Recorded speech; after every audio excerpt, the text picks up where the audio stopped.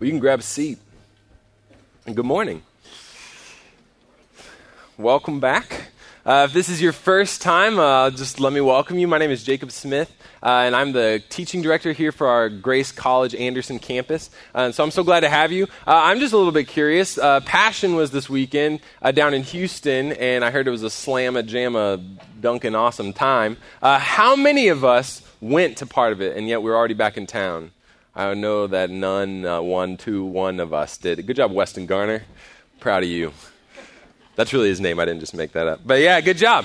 All right, but yeah, that's cool. I'm glad that some of us experienced it. I'm glad that the rest of us, maybe we weren't there, but hopefully it was a good, relaxing weekend. Hopefully it's a restful weekend. Hopefully we're ready for the big game tonight. Apparently you get in legal trouble if you say Super Bowl, but oops. But because it's copyrighted. But anyway, hopefully, man, this has been a great weekend for you. Hopefully this has been a great semester. And so hopefully some of you are really involved in your studies and learning and growing and changing in the midst of your pursuits, your academic pursuits. And I just want to let you know that if you weren't a history major at A&M, you're missing out just a little bit, okay? As a self-proclaimed, well, not just self-proclaimed history major, I guess the university also proclaimed me to be a history major. And I graduated, so I'm now a historian. So as an official licensed historian, I'm just going to let you know you missed out, man. You missed out on some pretty exciting things that we learned about in school. One of my favorite things that I learned about was this little thing called World War II. It was in the 40s, and it's kind of a big deal, but, you know, whatever. But anyway, so it was back in the 40s, World War II, and it affected a lot of the world. And it affected, in fact, parts of the world that really wanted no part of the war. They didn't really know what was going on. They weren't involved in the politics or the struggles at all. And yet there were troops and machines and things that would land in certain areas of the world, use them as staging areas. And they landed, especially in the South Pacific, on certain islands where there were locals who had never even seen like a flashlight. And all of a sudden, there's like a fighter plane on their island, right? And so that's a huge jump, right? There's like at least a couple technological steps between flashlight and fighter plane. That's a big leap. And so these locals, when they're confronted with these weird people that are showing up, in particular at an island called Tanna in the nation of what is now Vanuatu in the South Pacific, these people on the island of Tanna, they were so confused, and they were asking themselves, who are these people, right? Who are these weird-looking people with these strange machines that they can do all this crazy stuff that we've never heard of before? And someone in the crowd at some point shouted out, gods? And then everyone was like, yeah, okay, yeah, they're gods. All right, yeah. And so they all decided, okay, these are gods. And so they began a religion. They began religions, what we now call cargo cults, because these are religions formed around the technology that landed on these islands in World War II. And so all of a sudden, to this day, we still have islands like Tanna where these people regularly dress up in ways that try to emulate and try to copy what they saw. They hold parades where they try to emulate and copy what they saw from these strange beings. In fact, they build replicas of the things that they saw. They build fake airstrips and fake planes and all these different things in an attempt to bring back their savior, whose name is John Frum. As in, hi, I'm John from America. That's their Messiah. And so when we see this, man, when we hear about this, the BBC did this crazy documentary on it where the guy went and interviewed all these people. And what we find, man, one of the biggest lessons we can learn from that is if your name is John, do not go to Tanna, right? Like that's too much power. That would be weird, right? That would get out of hand very quickly. We learned that. The other thing that we learned is, man, the reality is that everyone worships something. Man, we will find a way to worship anything in this world. There are religions centered around the craziest people or circumstances. I found this past week, there's a religion all about the worship of dirt. Just dirt. People are like, yeah, that's my God. All right, and they worship that, man. People will worship anything. And we will worship all these crazy things. We will run in all these crazy directions, which is insane because it's in complete denial of the fact that there is a God who created all these other things that we're trying to worship. Those people on the island of Tanna, they have had missionaries show up, preaching Christianity, preaching the truth of the knowledge of Jesus Christ. And these people have rejected it in favor of John Frum. John Frum. Man, the truth is that we all worship something. We all worship something, and we all will create for ourselves these idols, or we will create for ourselves these rival gods out of anything, from people like John Frum to accomplishments, to academics, to experiences, to relationships. We will create these idols, and we will worship these things. We give them our time and our thought and our resources. We dedicate everything that we are to please this God of choice at the expense of everything and everyone around us. We all worship something. And this semester, we're studying the book of Hebrews. And we're walking through this book chapter by chapter because it's all about Jesus. That's what the book of Hebrews is all about, Jesus. And the book of Hebrews is going to explain to us who Jesus is, what Jesus has done on our behalf. Because we live in a world that constantly tells us that we deserve the best. And so we want to have the best. We want to be the best. We want to know what's best. But what we find in the book of Hebrews is that no matter what anyone thinks or says or does, Jesus is better. He is better. What we're going to see this morning in particular in the very first chapter, in the very opening of the book, we see the initial argument from our author that explains that Jesus is better than any idol, any rival god that you can create. He's better. He's better than John Frum. Thank the Lord for that. What we find in this first chapter, what we see is the author is addressing an idol, a very popular idol of the day. Because the thing is, we all create gods, right? We all create idols. Martin Luther, in his larger catechism, in other words, in one of his things where he wrote what he believed, he made this great observation that the Ten Commandments start off forbidding the worship of idols. And he thinks there was a reason behind that. He proposed the Ten Commandments starts off forbidding the worship of idols because we never break the other commandments without breaking the first one. What Martin Luther was saying is that basically at the root of all sin is a heart that values something over God, is a heart that worships, in other words, that lifts up and praises something over God. That's the root of any sin in our lives. And it's easy for us to kind of identify certain negative and destructive pursuits that lead us down that wrong path. Right? It's easy for us to say, well, yeah, like there's a problem if you're idolizing, lust or just sexuality at all costs. Or there's a problem if you're idolizing greed or pride or hatred or selfishness, etc. There's a problem if you go down these sort of destructive, negative paths. But what's beautiful is that God doesn't just forbid certain things like that. In fact, God wants us and encourages us down certain good and healthy pursuits. Right? God wants us to rest. He wants us to work. He wants us to use our minds. He wants us to use our strength. He wants us to build relationships with other people. He wants us to pursue marriage. He wants those things from us. He encourages those parts of our lives. That's why you don't need to question me because I've been spending a lot of time with my daughter Charlotte recently, right? Like that's not necessarily an issue. You're not going to show up at my house and be like, Jacob, I don't know, you're hanging out with this girl a lot. We're getting a little concerned. I have to. She will literally die if I don't, right?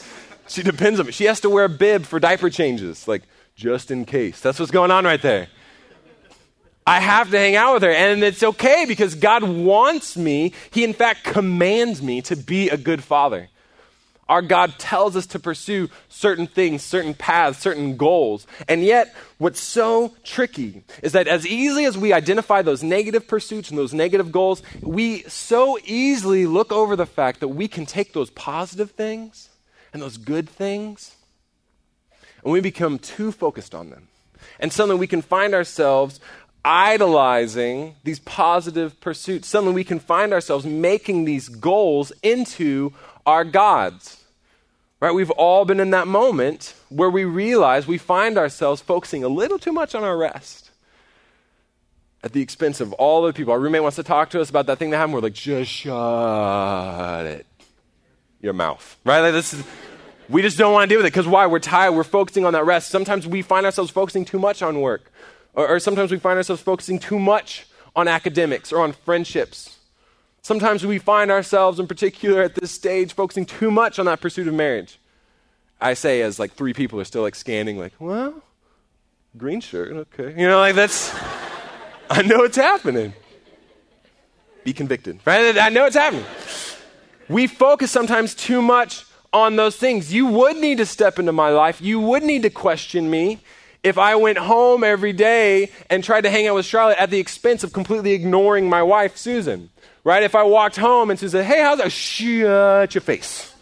Where's the baby? Like, if I did that, you would need to speak into my life. You need to say, hey, Jacob, what the heck? You know, like we need to talk. We need to talk about that because I have taken a good pursuit. I've taken a good goal, but I've made it a God. And that is wrong. That is incorrect. That is what God forbids us from doing. And so if that's the case, how can we be careful to keep those pursuits in check? How can we prevent those goals from becoming gods, rival gods in our lives? I'll tell you, there's 2 big things we need to understand. To kind of walk down that path, we need to understand first, where do we create those gods? Where do we create those rival gods? And then second, why? Why do we do it? I was reading an article by Tim Keller on this very subject. He has a book called Rival Gods. It's incredible. But there's an excerpt that I was reading online where he's talking about, where do you find idols in your lives? How do you identify the rival gods? And he gave 4 really cool parameters, kind of 4 filters to run your life through. He says, if you're trying to identify rival gods in your life, you need to ask yourself, where do I spend my imagination, my money, my purpose, and my emotion? My imagination, my money, my purpose, and my emotion. What he means by that is, where do I put my imagination? In other words, what occupies the most of my thoughts? Where do my thoughts dwell? He quotes this old archbishop from way back in the day who says that your religion is what you do with your solitude. I love that. When you're all by yourself, when your time is your own, you found that sweet 3:30 p.m. on a Thursday where all your roommates are gone, where there is no more class for like 20 hours, and you're just sitting there. What do? Where do your thoughts go? What do you do? How do you fill that time? Could it be an idol? Is there something that you always put there at the expense of everything and everyone else? Where do you put your money? Where does your money go? Christ himself in Matthew 6 tells us that where our treasure is, there our heart will be also. In other words, where do I put value and worth? Where do I put my money? Because wherever my money goes, that's where my heart is. What do you do with maybe limited resources, right? We've all got resources, though. Maybe they're limited, maybe they're abundant. But where do those resources go? How do you spend them? Where do you spend that cash? Where does that go? Where do you put your purpose? In other words, where do you find the most meaning and fulfillment? One of my favorite questions when I was in junior high ministry, because you have to have really good questions, because otherwise junior high kids are just like, that's it, for hours. And then they punch you. You have to have good questions. You have to draw them out of their shell, right? And so like a snake charmer. And so I would have to ask them these good questions. And my favorite question, the thing that would always get them to talk, was, what's your thing? Like, what are you about? What's your thing? And somehow, even though it's a very vague, like strange question, they would always know like what that meant. And they'd be like, soccer, baseball, reading, or whatever. It's cross-stitching. Oh, okay. And I would have that question. But if someone asked you that, how would you answer that? What's your thing? What's your thing? What are you about? What's your answer to that question? Is it an idol? Are you putting your value and your purpose completely in X, Y, Z at the expense of everything, everyone, the God of your life? What are you sacrificing on that altar? Where do you put your emotion? In other words, where do you find kind of your most strong, maybe sometimes confusing emotions? The way Tim Keller put it is, if you go and find where you are just angry or where you feel scared or where you feel guilt, he says you grab that emotion. I love his illustration. He says you grab it and you pull it up. You pull it up and you will find on the roots idols clinging to that emotion. Why are you so scared about this? Why do you feel so guilty about that? Where are you just wrapping yourself up in a pursuit or an idea? Where could that idol, where could that rival God be? So maybe we're using that to kind of process and think like, wow, I'm really, I don't know, I've really given myself over to this or that or this or that thing. And suddenly we start to realize, man, there are certain things, there are certain pursuits, there are certain goals in your life that threaten to be rival gods, that threaten to be idols, things that you worship over God himself. Why? Why do we do that? Why do we take the created things that God has put forth and lift them above the Creator himself? Why do we do that? I think for the most part, what we see is there are three kind of particular criteria that these idols will meet. There are three ways that they affect our lives that we value so strongly. They will either have a title, they will have a task, or they will have timing that we value. What I mean by that is there is a title often associated with whatever we worship or whatever we idolize. We will worship or idolize something based on the title that it has or on the title that it can provide to us. Like this.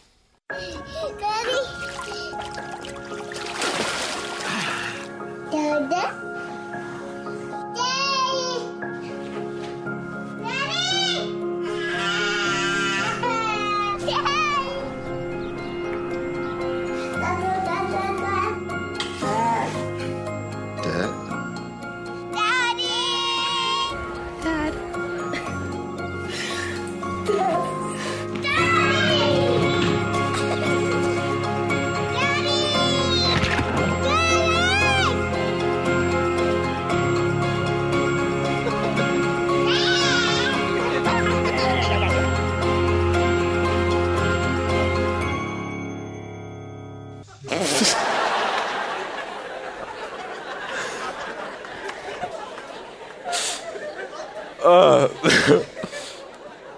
Soap, you know? Soap. Oh, gosh. Man. Now, that's a Super Bowl ad that's going to play tonight. And let's be honest, man, that should make every single person want to be a dad, right? Girls included. Like everyone is like, I want to be that dad. And also buy soap, right? Like you also want to do that in addition to that. Man, but what grabs us? Man, what grabs us about that? It's the fact that we see that title of father. We see that title of dad or of daddy. And that's a title that we cherish and that we value. And honestly, it is a good title. God uses it for himself. God uses the title of father, of dad, because it's an honorable title. And yet what happens if my entire mind is wrapped around, what happens if my entire identity, what if the only thing I worship is the fact that I want to be a dad? What if it turns out that I can't have kids? What if it turns out that I'm not ever going to get married? What if it turns out that I can't do the adoption? What if I can't realize that goal? Then what? The reality is that it's a title like any other title. And yet we find ourselves worshiping companies or schools or people either because they hold that kind of title or because they can give us a title of president, of CEO, of partner, of doctor. And we chase after these titles and we worship and we idolize institutions because of the title that they have or because of the title that they offer. And this is foolishness. Foolishness. Because what Hebrews tells us is that these titles pale in comparison to the title owned by Jesus Christ. It tells us in chapter 1, verse 4, that Jesus, having become as much superior to angels as the name that Jesus has inherited is more excellent than theirs.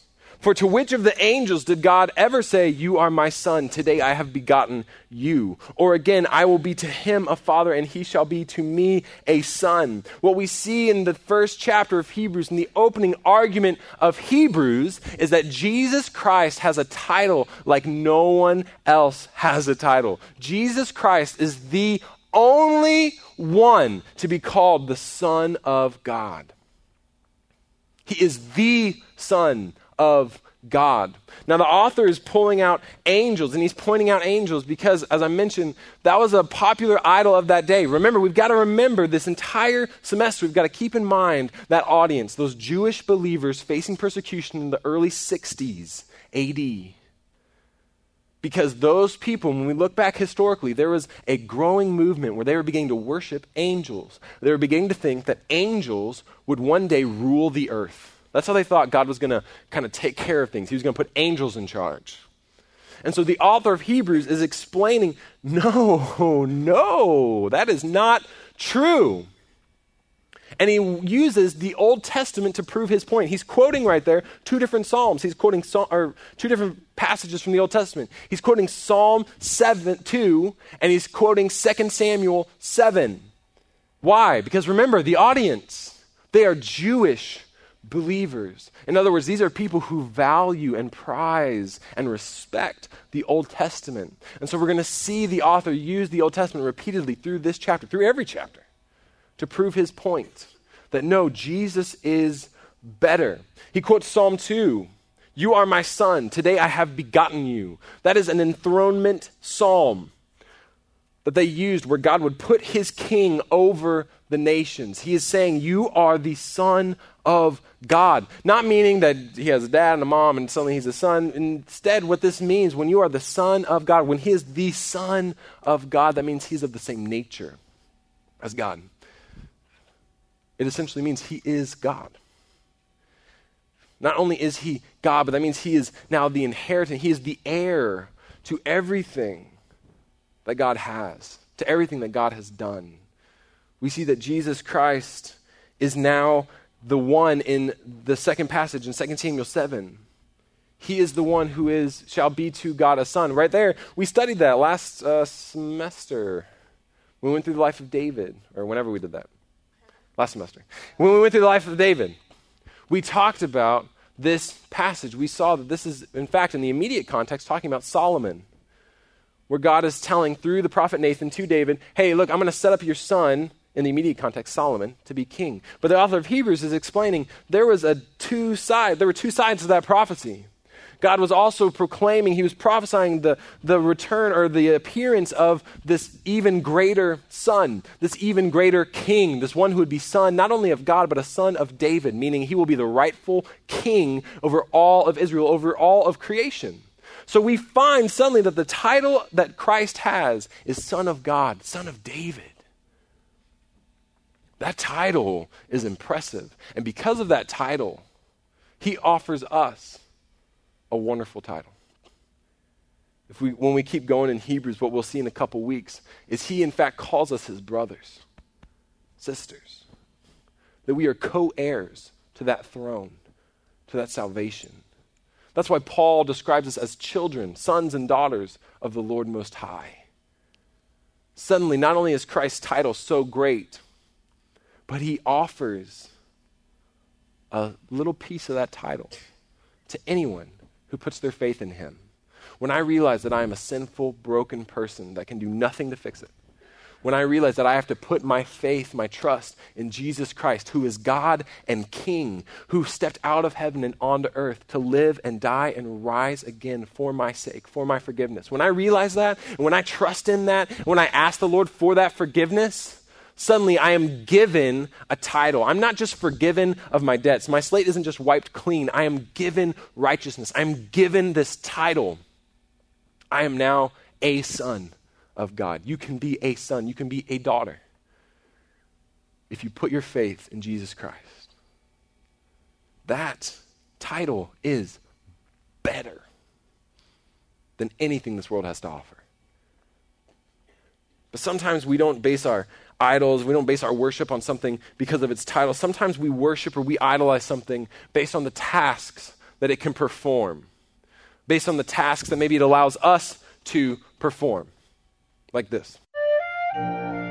Marcia, what happened? Peter hit me in the nose with a football. I can't go to the dance like this. Well, I'm sure it was an accident, sweetheart. An eye for an eye. That's what Dad always says. I never said that, honey. Shut up! Time to teach Peter a lesson. Marcia, eat a Snickers. Why? You get a little hostile when you're hungry. Better? Better. Marcia, Marcia, Marcia. Jan, this isn't about you. It never is.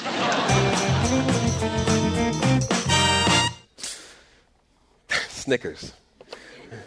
Always good for hunger, right? And weird Super Bowl commercials. That's also coming up tonight. We see a society that promotes certain things, certain objects, certain ideals. Why? Because it will do something for us. It performs a task for us. It takes care of our hunger. It takes care of our thirst, or it takes care of our lack of identity or our lack of purpose. We worship and we idolize things because of the task that it performs. I will worship a substance because it makes me feel good. I will worship an organization because it makes me feel included. I will worship a person because he or she will make me feel desired. We find ourselves lifting up these people, these organizations, these things because of the task that they perform. But here's the problem. Those tasks are nothing compared to what Jesus can do, what he has done. The author tells us, keeping on just straight on from that last passage, he says, again, when he brings the firstborn into the world, he says, let all God's angels worship him. Of the angels, he says, he makes his angels winds and his ministers a flame of fire. But of the Son, he says, your throne, O God, is forever and ever. The scepter of uprightness is the scepter of your kingdom. You have loved righteousness and hated wickedness. Therefore, God, your God, has anointed you with the oil of gladness beyond your companions. We see in Hebrews chapter 1 that Jesus Christ, as the Son of God, as the Son of David, as God who will be king forever, has two tasks. He will receive worship. He will receive worship from all creation. And not only will he receive that worship, but then he will rule over it with that scepter of uprightness over his kingdom. We see in these passages, which are quotations, again, of the Old Testament. He quotes Psalm 97, Psalm 104, and Psalm 45. And every single time, the author is pointing out that these psalms are pointing at Christ. And he says every single time, look, this Christ, this Jesus, he will be the one that everyone will worship. He's reinforcing that truth, that every knee will bow, that every tongue will confess that Jesus Christ is Lord. One day, all of creation will be subject under him. Everyone will recognize the fact that he is God, the fact that he is king. Those abilities that he has, those tasks that he will perform are huge. And if I am his son, if I am his daughter, I am then given a similar task. I am told to worship him. I am told to move out through creation and be his representative. The task that I'm given through faith in Jesus Christ is the greatest task I could ever find, to worship my God and to love his people. That's the task that every believer has been given. Ephesians tells us there are good works that have been prepared for us, that we have been saved with a purpose, that we are striving towards a goal of making the Lord known to all of creation. So suddenly we realize, man, these tasks, these things that are performed, these abilities that we see in the world, they are nothing compared to the tasks performed and given to us by Jesus Christ. He's better. His tasks are better, but sometimes it's not the title, sometimes it's not the task, sometimes it's the timing. What I mean by that is we will worship or we will idolize something based on its immediate availability or its ability to even just fill our time. This past year, this is amazing. This past year, Apple users alone, okay, so only people using like an iPhone or an iPad, those people in the past year, 2014, they spent over $10 billion downloading over 25 billion apps to fill their time, right? To fill that space. We have the top grossing app right now is Clash of Clans. Let's all just be honest right now. Let's take a moment. We're all friends. Who has played Clash of Clans at some point in your life? You've played, you've participated in it. Oh, that's okay. That's a lot less. Good. The rest of you, good job. Those of you, okay, but no, that's okay.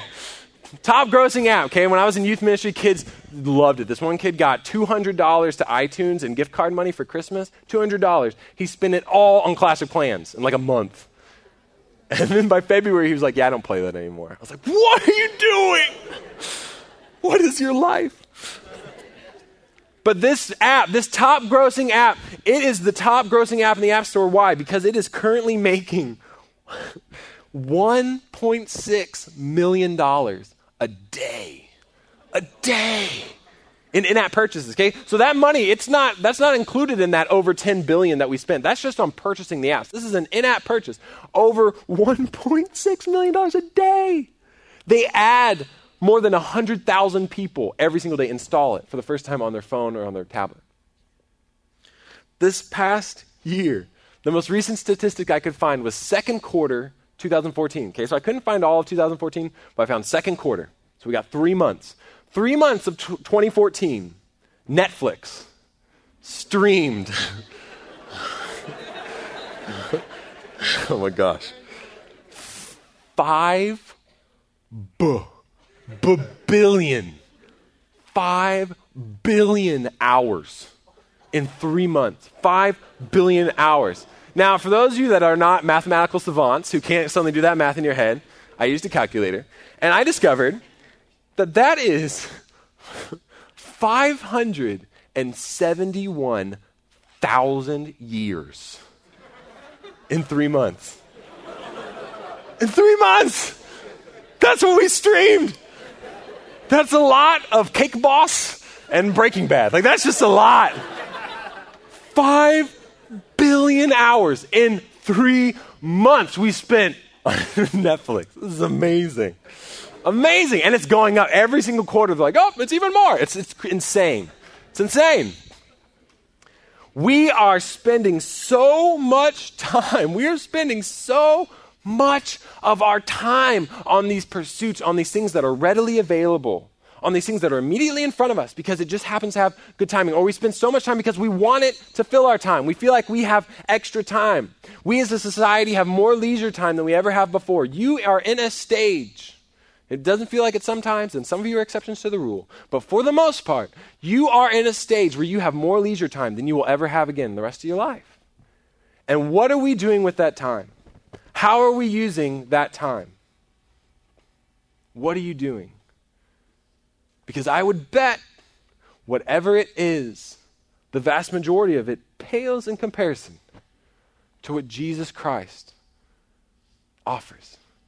To what Hebrews tells us Jesus Christ has.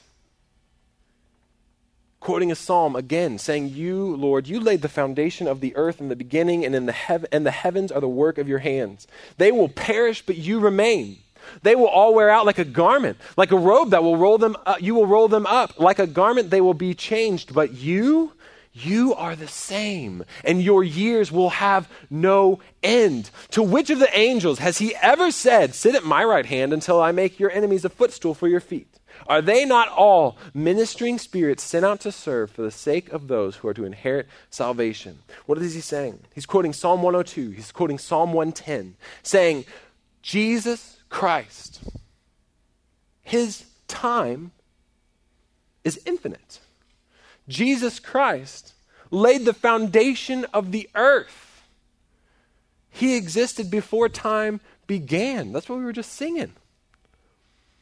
We find that everything will perish. Everything on this earth will perish. Everything that has been created will perish, but you, Jesus Christ, will remain. Your years have no end. Everything else is like an old garment. It's going to get rolled up and thrown out, but Jesus Christ remains. So the angels have nothing on this. In other words, any idol you create, any rival god that you find in your life has nothing on this. None of them have been promised what Jesus has been promised, that one day all of his enemies will become a footstool under his feet. The author says that these angels, they're sent out to serve. They're not rulers, they're servants. And who are they serving? Those who are to inherit salvation. In other words, people. Those of us who are co-heirs to that victory. Not salvation, it's not talking about sin and death. It's talking about literally being saved from your enemy, right? It's just talking about victory over enemies. We will, if we have our faith in Jesus Christ, we will be victorious. We will stand in victory. We will rule with him for all of eternity. All of those enemies will be a footstool under our feet. And the author says, even angels are meant to serve you. Nothing that this world has to offer even comes close. Everything in our present age that is broken, it's temporary. Everything in this age will end. And how will it end? In Jesus Christ's victory. That's how it ends. That's how this world will come to a close. So this week, honestly, this semester, I would encourage you, search your heart. As we sing a few more songs, search your heart. Don't come up yet, sorry. I said that too early. Search your heart. Search your mind. Where are you creating idols? Where are you creating rival gods? Where's your imagination? Where's your money? Where's your purpose? Where's your emotion? What title are you lifting above all else? What task are you worshiping? What timing are you pursuing? Because everything in this world, all of those rival gods, they're temporary and they fail. But Jesus is the God who will reign forever. I have a friend who was going to be a dad a few years ago. First-time dad. I've told this before. But he's going to be a first-time dad. And he was excited. His wife was excited. They were all pumped up and excited. And they found out a few months into their pregnancy that their kid had this really weird, very rare genetic disorder where it might not survive the term. And then even after he's born, probably not long after that. And sure enough, they carried their son all the way to term. And he was born. And he lived for 45 minutes. So my friend had that title of dad. He was a dad for 45 minutes. And then he wasn't. But if you talk to him about that experience, if you ask him about that time, now that he has 2 more beautiful sons, he will tell you without fail that he grew in his faith, that he grew in his love, that he grew in his trust in the Lord so much during that time. Why? Because his hope was not in the title of dad. Because his hope was in Jesus' title of king. Jesus Christ's title of God. Jesus Christ's task of gaining all worship, of ruling over all creation forever. That's where his hope was. That's where his worship went. So what are you worshiping? Let's pray. God, we thank you that there is perfect restoration coming. That God, there's a kingdom approaching, Lord, that will just Do away with the pain and the death and the sickness. That God, there is a day approaching where we will be reunited with parents, with siblings, God, with friends. That there's a day approaching where every knee will bow and every tongue will confess that you are Lord, that you are God. If you would take a moment right now, ask the Lord to just show you, where are you creating a rival God? Ask the Lord to guide your thoughts to finding those things or those people or that organization or that goal that you are putting above God himself. Ask him that right now. Now, if you would take a moment, ask the Lord to show you how can you bring your hope back to him? How can you bring your worship back to him? Is it a conversation you need to have with a friend? Is it something that you just need to pray at the start of every day? Is there some sort of reminder you can give yourself that ultimately Jesus is greater, Jesus is better than anything this world has to offer? Ask the Lord to show you that path.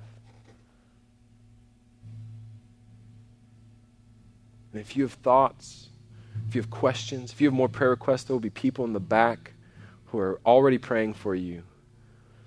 But if you want to give us a specific request, please come do so. Ask the Lord again, God, how do we worship you more?